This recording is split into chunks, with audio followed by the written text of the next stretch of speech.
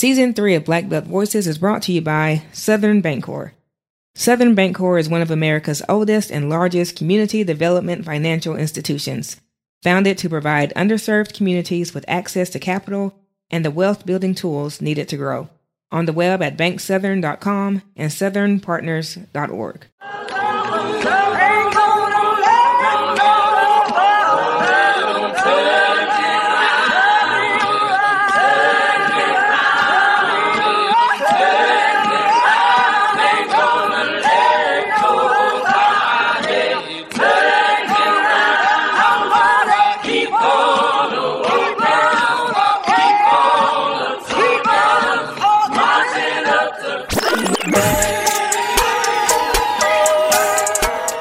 You're listening to the Black Belt Voices podcast, where we tell stories from and about Black folks down south.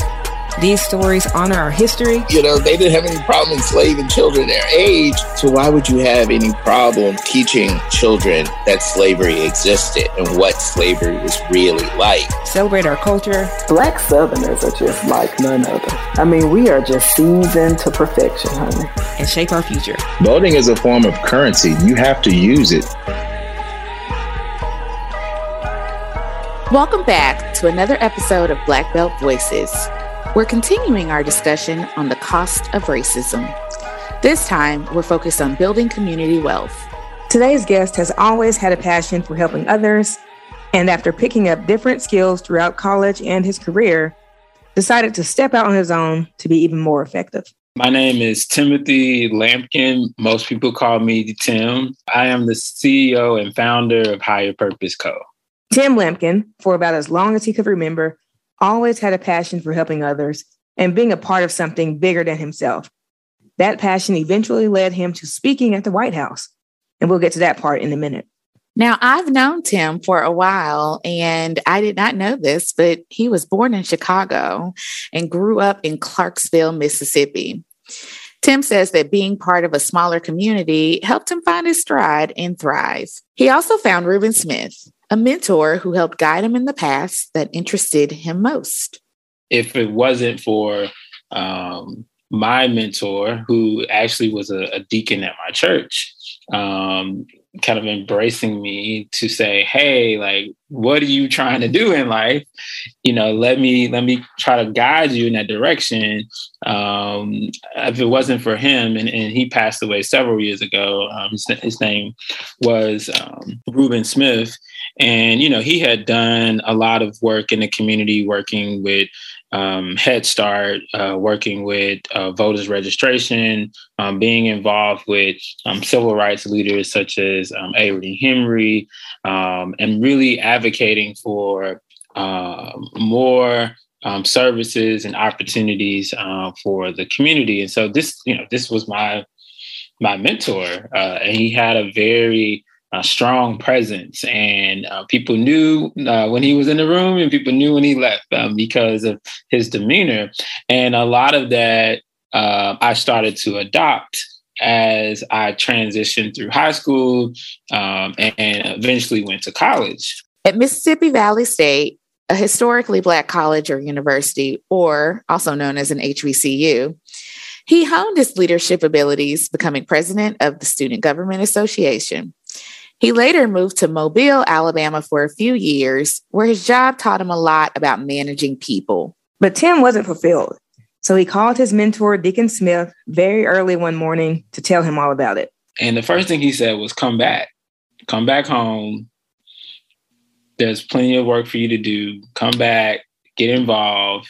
And so a couple of months after that, I moved back, got involved, working at the local public library, doing kind of community engagement, working with multi-generational projects, started to learn how to write grants, help the public library write a few grants. We got those grants. And then again, it was like, well, what is this? What is this career? Like, where's the pathway to me having like a career? He ended up leaving the public library and became a program consultant at Delta State University. That's when he really started to understand the need for business development in the Delta. Yeah. And I think anybody who is from the South Whether you are close to the Arkansas or Mississippi Delta or just in the region, you understand, what the connotation behind being part and living in the Delta sort of means, or at least the stereotypical connotation behind it. That's very true. Deacon Smith came back and told Tim about another opportunity. It was for a community development officer at Southern Bancorp in 2013. As you know, it's an underwriter of this podcast. And Tim is just steady picking up more skills. That's how I really started to understand there's this whole other world called financial institutions and financial services. Like I know what a bank is, but there's actually industry, and there's careers, and there's it was just a mind blowing to me. Once I got into, the industry, and also understanding what is a CDFI, right? What is a community development financial institution? Where the heck did it come from? Why should I know about it?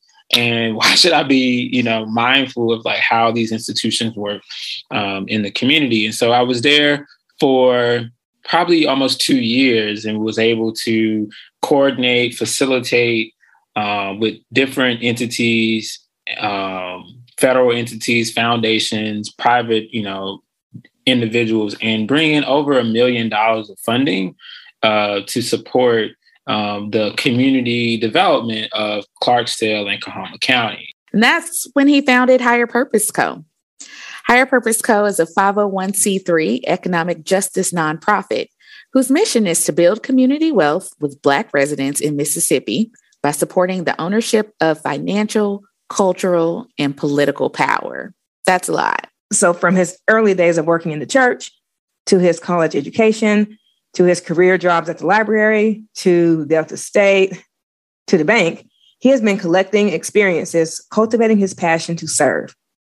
And although a lot of people liked his idea for Higher Purpose, he had a few haters, and it came with some resistance. And I'm not surprised. When you talk about putting Black business on equal footing with white businesses, helping restoring community, for a lot of people, that's crazy talk. But I thought, and maybe I was naive, I thought people would just be this is 2015.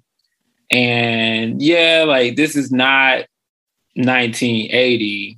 So it's important that everybody has access to the same things.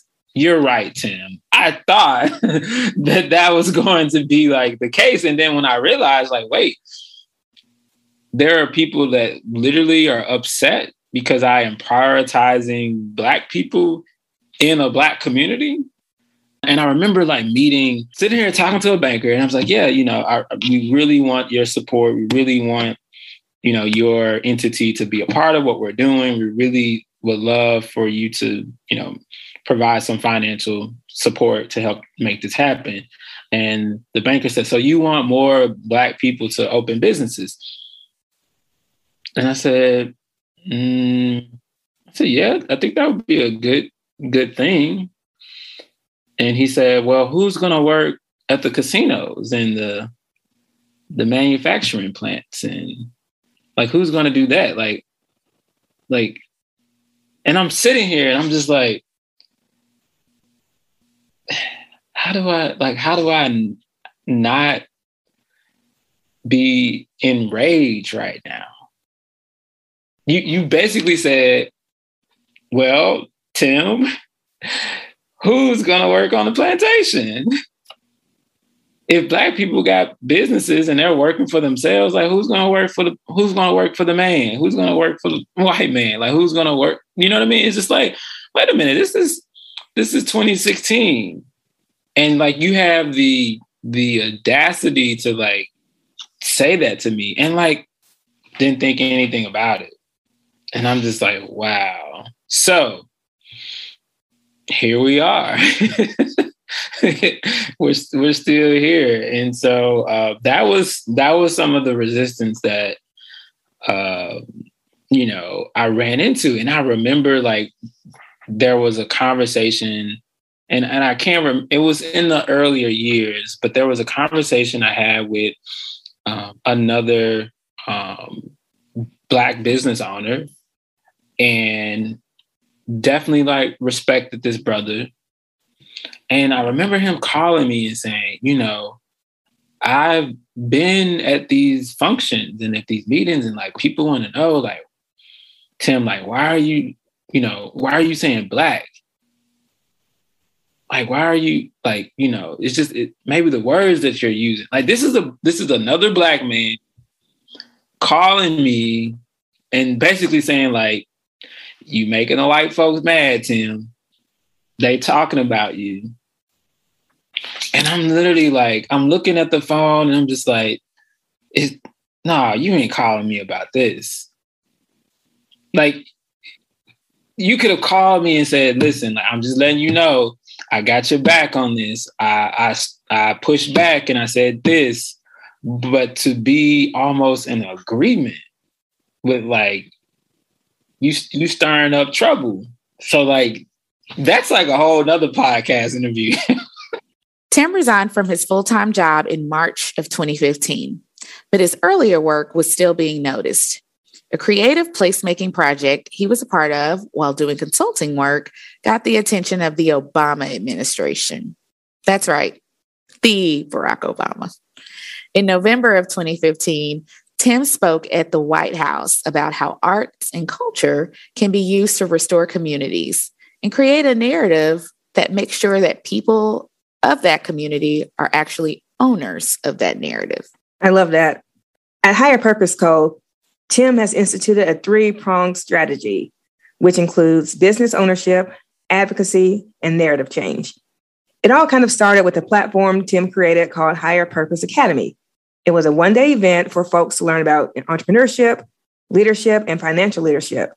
He brought in keynote speakers, and 75 people showed up to the very first one. And I'm just like, oh, like, we might be onto something here. And so that Higher Purpose Academy turned into another Higher Purpose Academy, turned into another Higher Purpose Academy. And we kept bringing in different speakers, different entrepreneurs, you know, from across the country to really be a part of, you know, what we were building here in the early stage. And so at the end of that year, we hosted our first Women's Entrepreneurship Summit. And we partnered with the Federal Reserve Bank of St. Louis to do that because we noticed that a lot of Black women were coming out to our events. Yep, that checks out. Remember our conversation with Dr. Christy Carter in episode 25? Her study, called Nevertheless She Persisted, explored by why so many Black women start businesses. And her study came after a finding that showed that Black women outpace every other demographic in business and job creation. Yes, and their top 2 barriers, as we discussed, were access to capital and facing racial bias and discrimination. So these Higher Purpose Academies are serving an important purpose in helping address both of those. Through some of the conversations I've had in 2016, I recognized that there was a need for us to kind of move into like the capital access space. And we partnered with an organization called Kiva, which we're still a partner of theirs. And, you know, we work with entrepreneurs to provide, you know, zero interest capital that doesn't require any collateral. And so we started to do that in 2017. We continued to do these workshops and trainings. And then towards the end of 2017, I really started to put together programs because at this time, we really just were doing just kind of like these one-off type of events. And it really wasn't necessarily like a program with like curriculum that could, you know, that would be year round. And so I took some time, worked with a couple of people to really kind of develop the strategy and started to really develop these programs. Higher Purpose has seen success under this 3-pronged approach. More Black people have been starting businesses and even gained confidence in their ability to do so. Yes. And Tim says he's so intentional about business ownership because it creates additional revenue and it contributes to closing the overall racial wealth gap. But Tim says it's even more than that. But I also believe, just in talking with so many of our entrepreneurs, that we help them to see like their full potential, that they are worthy of having something of their own, having something that is an asset that literally can be something that can be passed down to generation to generation. When we look at the work from this like holistic standpoint, it's much more about the whole person than it is about the individual title of being a business owner. It's about what does that title, what is that access, what is that level of resources allow you to do in other aspects of your life. Now, Tim has started his statewide business fellowship program for Black entrepreneurs and a funding network to provide capital to these businesses. We're close to about $1 million being deployed to Black-owned businesses, and that's a mixture of capital from grants to loans to loan guarantees that we've been able to leverage through the network. They also have a membership network, which includes more than 300 Black entrepreneurs, farmers, and artists around the state of Mississippi. Those memberships include trainings in areas of accounting, legal advice, marketing, branding. They even offer 6 free mental health sessions to their members, which is phenomenal. The Institute also has our narrative change initiative, Higher Purpose Films, and we're working with 3 Black women filmmakers here in Mississippi to create social justice content. And hopefully we'll be able to make some more announcements about that soon. And so we're really, really excited about that.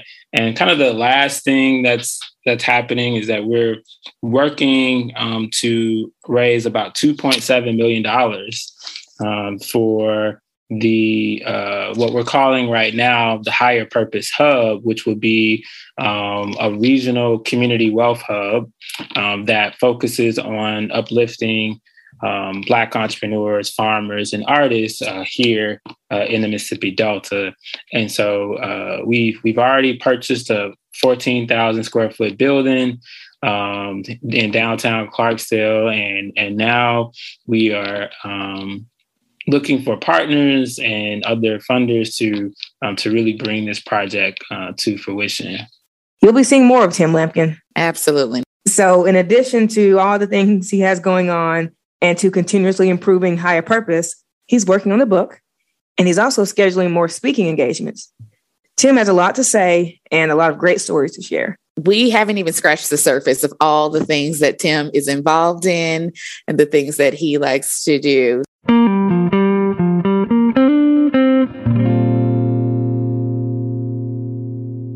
This is our segment where we talk about all things Black and all things Southern. And we want to get the first thing that comes to your mind. Okay. First question is, what does being Black and Southern mean to you? It means that you are rooted in the soil that you were birthed from, and that you speak in a way that people know what you're saying without you even saying something. I think Black people in the South have a way of speaking to each other that is very unique, even when they're not saying something, even when there are no words exchanged. And so I think that interconnectedness of being Black and being from the South, there are just things that you don't even have to say that another Black person from the South will just know, will just get it. That's so true. So what do you wish people knew or understood about the South? That there are more Black people doing amazing things that y'all know about. So come to the South, pull up in a Black community and learn about our work. Don't try to take over. Learn about our work, learn about the amazing things that we're already doing. We don't need any white savers. We don't need any, none of that. We need resources, we need support, but we can do the work on our own. We've always done that. We've always taken care of us. So what do you love most about living in the South? I love that I could literally work in the office from like 9 to 5 and then go home, change clothes, and I can be like at the Mississippi River in like 5 minutes. Oh yeah, so much natural beauty here. So if you could change one thing about the South, what would it be? Nothing. That's a good answer. Wow. That's true, because like even our worst parts, they made us who we are. Yep, absolutely. So fill in the blank. I would love to sip sweet tea on the front porch with blank. That's a tough one there. It could be anybody. Oh yeah, anybody. Some people say relatives who've passed on. Some people say celebrities. Some people say people they know right now. Whoever you want. I would say I would say it's between Fannie Lou Hamer or John Lewis. Oh, hey, the porch is big enough for both of them. Y'all, all three of you can sit there. Pull up a chair. That'd be awesome. So what's your favorite soul food? Like your soul food dish, like one item. And at the risk of losing your black card, what's one soul food dish you could live without? So one of my favorite soul food dishes is collard greens. And I absolutely hate chitterlings or chitlins, as some people say. I do not like chitlins. So that's one soul food dish like I could do without. Like keep that. That's funny, because that's probably the number one answer. We need to play Black Belt Voices Family Feud. And of your top 5 answers on the board, chitlins will be up there for the one that people can do without. So what's something awesome that's happened in your life recently?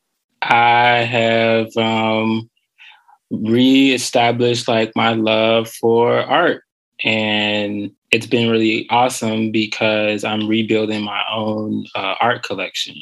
I've always had this love for art, and I think in the middle of like the pandemic, I really couldn't focus on like some of the things that I enjoy because I was trying to, run the organization.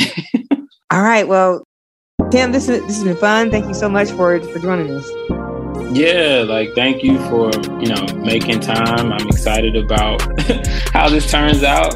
You can learn more about Higher Purpose and their work on their website and social media pages, which we put in the show notes. Thank you for listening.